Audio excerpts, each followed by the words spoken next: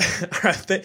Thank you, Cyclones, for tuning in. We are joined by a very special guest today. We sort of talked about it a little bit earlier this week, kind of had a little bit of a hype about it or whatever. We got him on the air. So I'm with Matthias and Marchie as well, but our main guest of the evening is Mr. Reese Davis. How's it going, Reese? It's going great. Am I going to have to hire a food tester the next time I go to hit? Maybe. So, okay, I want to know. So just let me say this. First of all, I always believe fans, their only obligation is to look at how we approach things or what we say on TV through the prism of how does it match up with what I think about my team, and that's why we have passion in college sports. Right. That's great. What I want to know, though, is what is it exactly that they're mad at me about? Because I don't really know what they're mad about. Well, to be honest, Reese, we just like people to say nice things about us. but I have. I have all of the thank you notes that I got for, Brock Purdy's best quarterback in the Big 12, Matt Campbell, what a great job he's done, and everybody, all the search firms that I talked to and the different ADs, everybody wants Matt Campbell. And I said, boy, that'd be a great job, or a great job if you could get him, but he likes the job he has. But I didn't get a single thank you note for any of those things. That's fair. And that's fair. I have no reply to that. But no, I think I will. So the gripe, I think I will tell you that the gripe was so this week was when you're introduced, because you said you went like 1, 2, 3, and then you went 6, 5, 4. So we were number 6, obviously, right. And then I don't remember exactly what you said or what it was, but something along the lines is, well, they're there. And I think a lot of people heard it of, well, they're there, but the loss to Louisiana and stuff like this. So I'll let you clarify the record. What do you think of the 2020 Iowa State Cyclones? I think they're a really, really good team. I think they can win the Big 12 championship, and I don't think they're a playoff team. So, I mean, I'm not going to, back down from that. Sure. Yeah. I think they're really good. I think they can beat Oklahoma again. I think that Matt's done an unbelievable job there.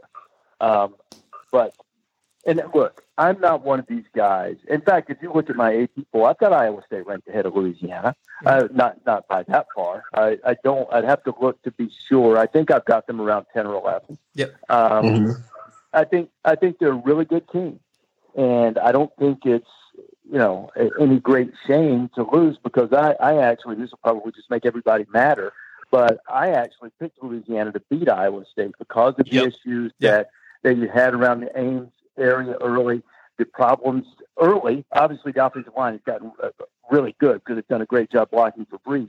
But early on, it was unproven, and Louisiana has some, as you guys well know from watching the game, they've got elite talent on the defensive line. They're very so good. I thought it was a bad early matchup, given the circumstances. Yeah, I know when Jamie Pollard scheduled that, If they played tomorrow, I'd pick Iowa State to win the game, and I think they would. Yeah. I think they would win the game if they played tomorrow. But I think you have to give some credence to it. So that's what I think of. I think they're really good. I think they win the Big 12. I don't think they're a playoff team. So I want to kind of pick your brain. So what do you guys? What do you make of this this year's selection process? Because it seems like there's a lot of different factors that seem to be in play for different teams, if that makes sense. Where you have you got Ohio State at 5-0. They haven't really played hardly. I mean, they played Indiana, but I don't remember who the other 4 games were, but they weren't really anything. It wasn't anybody super tough. And hopefully they can. I saw that someone was having some COVID issues, but hopefully they can play this week and play their Big Ten title game or whatever, and maybe that would put the whole thing to bed. But so you have that, and then you have the Coastal Carolina and Cincinnati thing where they're a G5, they're undefeated. Now Coastal Carolina's got a couple ranked wins that Cincinnati doesn't. But then you have, like us in Florida and stuff like that, where you've got a couple losses, one that's not a loss that you really want to have, and then another one that's not really a bad loss at all. So I guess what do you make of this? Does it seem like there's inconsistency as far as how they're ranking teams, or is there some magic formula that nobody understands? No, I think there is, but there's always going to be a little bit of inconsistency. And I sort of get frustrated with a lot of my colleagues who say, there's inconsistency. You know what's the most consistent thing in the world? A mathematical formula. And when we had that in the BCS, everybody screamed bloody murder. So there is some subjectivity that goes into this. Now, that said, this particular committee has an unusually difficult job because it doesn't have any non-conference games to evaluate. Right. You mentioned the different numbers of games that they have to evaluate. I think there has been more, for lack of a better phrase, inconsistency than perhaps we've seen some other years. All of it is explainable in a vacuum, but the one thing that I don't quite understand is Cincinnati dropping as much as it has. I mean, there are a couple of things, but that's one. The Florida thing, in a weird sort of way, I ran into and I understood a little bit more. Not that they shouldn't have dropped more after that. That was a horrific loss to LSU, almost a disqualifying almost loss. The way they lost it, too, with the thrown shoe and everything. Yeah. Mm-hmm. Yeah, I mean, that was a terrible, terrible loss. But I understood the problem because what you have is, unlike, say, for instance, Iowa State and Louisiana, that happened a really long time ago, Georgia and Florida is not that far away, and Florida housed Georgia. Right. So where the committee has Georgia, that was almost the floor, because you couldn't say, over the last 3 weeks, including some times when they had games postponed, they got better. So that was almost the floor. And so I kind of understood where they were coming from there. I didn't understand Cincinnati's drop unless they just don't think they're very good. And if they don't, they should say what I just said about Iowa State. I think they're really good. I think they're not a playoff team. I think they're, and I'm speaking of Cincinnati here, I think they're not good enough to beat Florida and Georgia and Iowa State. And you could disagree with that. And Gary's in a difficult spot too, because what he thinks might not necessarily be what came out of that committee room. So he has to try to answer for everybody and answer in a collective fashion, which is difficult, as I'm sure you guys can appreciate. So to answer your question, I do think that there have been more inconsistencies than in years past, but I do think that there are reasons for it. And, that doesn't make it right. And it's going to make people disagree. For instance, everything that Dan Mullen and Dabo Swinney have been saying about number of games played is absolutely true. Mm-hmm. But 100%. At the same time, when you lose those games, as Florida did, or if Clemson were to lose again to Notre Dame, where you don't get I said this about Ohio State a couple of weeks ago, they can't give you everything, right? So we've seen Ohio State stumble against teams that they should have beaten, and it cost them playoff spots in both 2017 and 2018. We just saw Florida do it again. So navigating the schedule and, getting through and beating teams you're supposed to beat is important. That's part of it. And Ohio State hasn't had to do that as much. But when you watch Ohio State play, that looks like a playoff team too.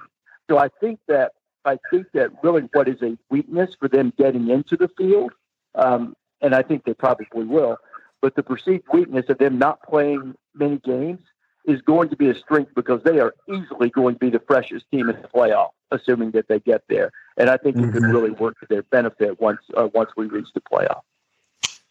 Reese, I got. This is Marchie here. I was actually a former player at Iowa State, but so my question to you is the way the rankings are right now.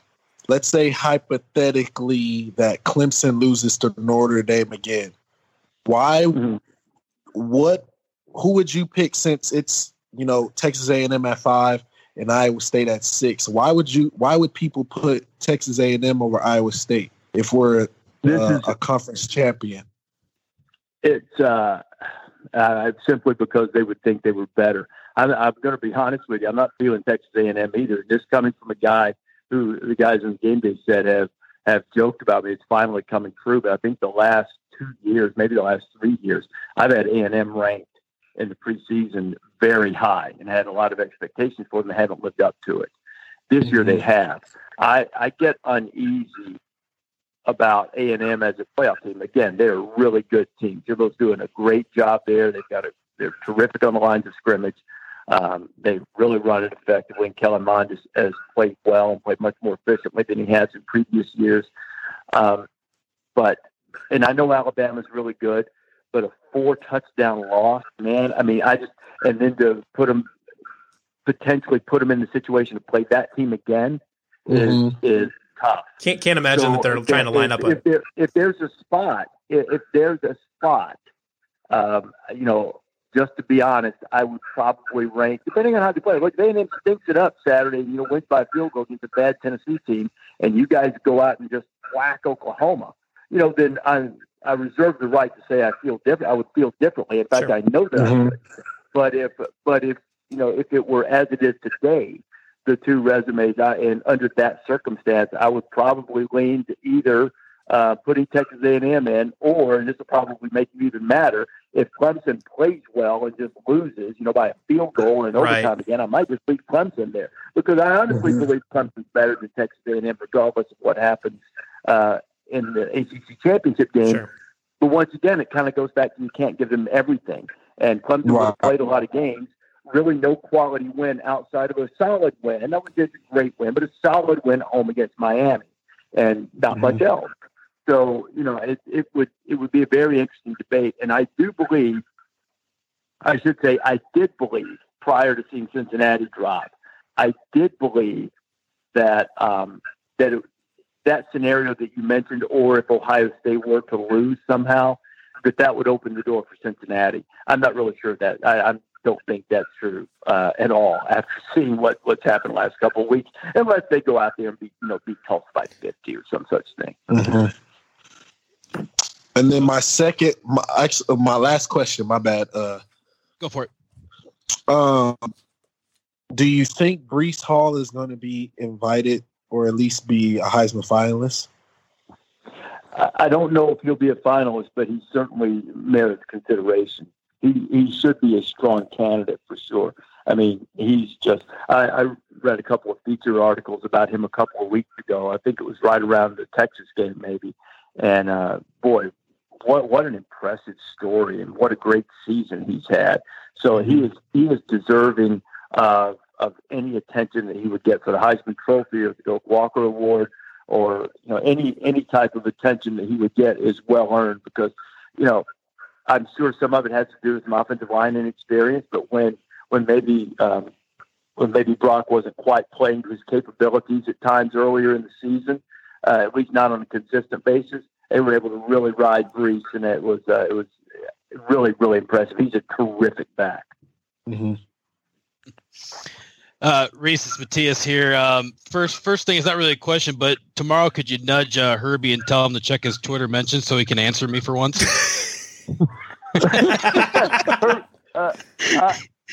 I gotta tell you, I'm really sorry to tell you this, but and I'm sorry. I told you guys earlier I'm waiting on my DoorDash, so I had to go to speaker for just.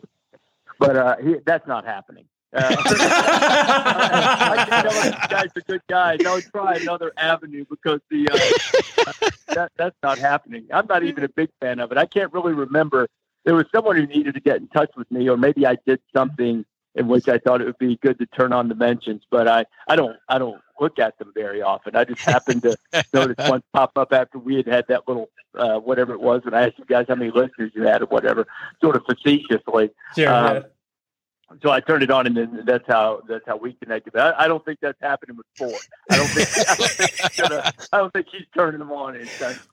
Well, all right. Well, to be fair though, we have been kind of beating Kirby over the head, or beating Herbie with that over the head with that tweet from a couple years ago when he said Matt Campbell was gone. We've been getting that. We've been getting some mileage out of that tweet. So all this, when I've been there, I've been there to call Thursday night football games. We came there for game day. Yeah. For both football and basketball, and everybody has been so nice. And it's a great spot and a terrific university. But man, you guys hold a grudge. Yeah. We keep the receipts, Reese. Yes, sir. When we've been beaten and tarnished as much as we have in the past, we don't forget things very easily. There's a lot of scars on these. There's a lot of scars on these. Well, real quick, my real question is here. I go back to before the beginning of the season. I'm not quite 100% sure if you were on that show or not, but it's when Bear Bear picked Iowa State as his dark horse for the college football playoff, and we're kind of here at the end of the season. Iowa State's kind of on the outside peeking in. Mm-hmm. But what has been kind of the the talk around your colleagues at ESPN and just kind of on the show at College Game Day, when we've progressed from week 1 to now where we are about just Iowa State in general? I mean, I know you guys were here for College Game Day last year, but this right. season in general has just been completely different from what it was a year ago. It's been, first of all, we like to jump on Bear for just about anything, mostly because we like to see if we can get him off flustered. Which is when he's at his best on TV. So he's been on the Iowa State bandwagon, as you guys know, for quite some time.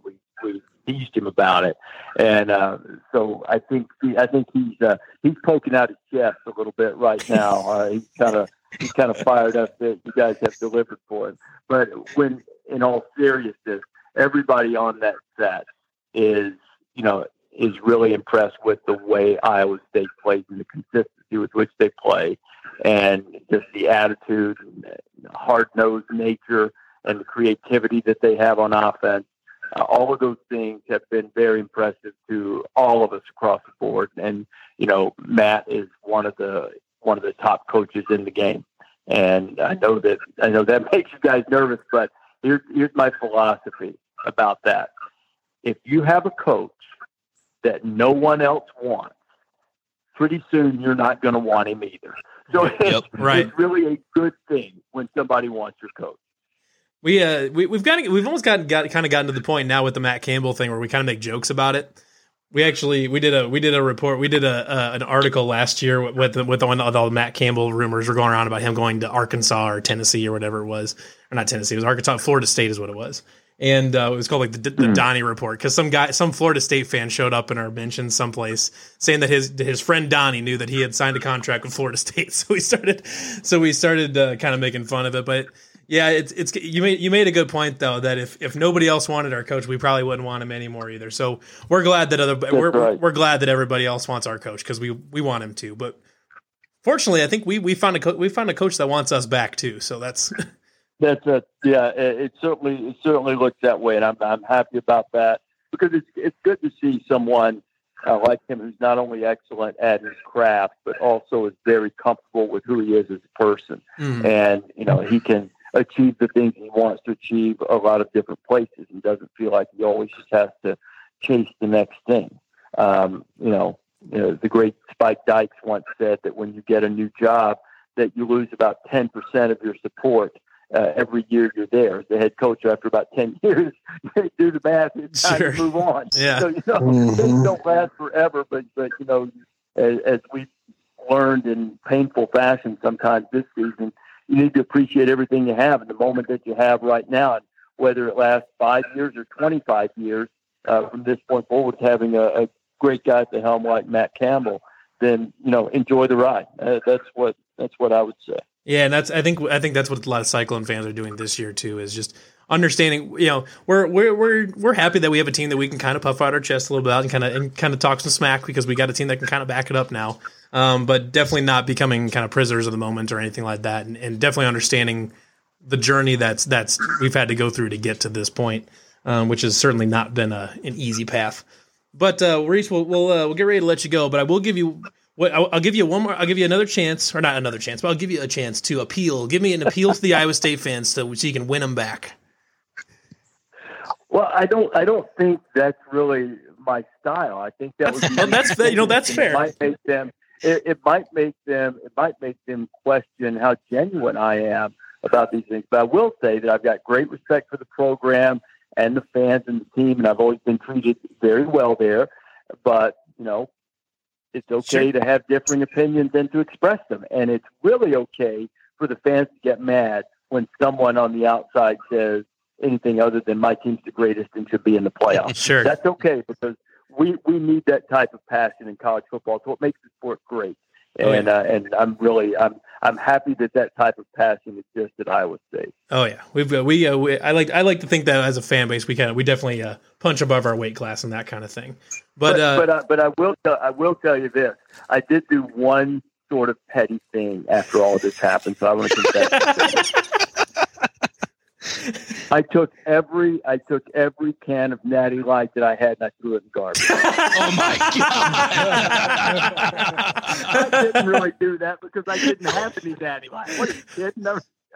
That's fair. I'm totally kidding. To be fair, guys, thank you for having me on. Yeah, we appreciate it, Reese. Have a great rest of the season. Yeah, when you guys make it back for game day, we'll have a case of Busch Light ready for you to go.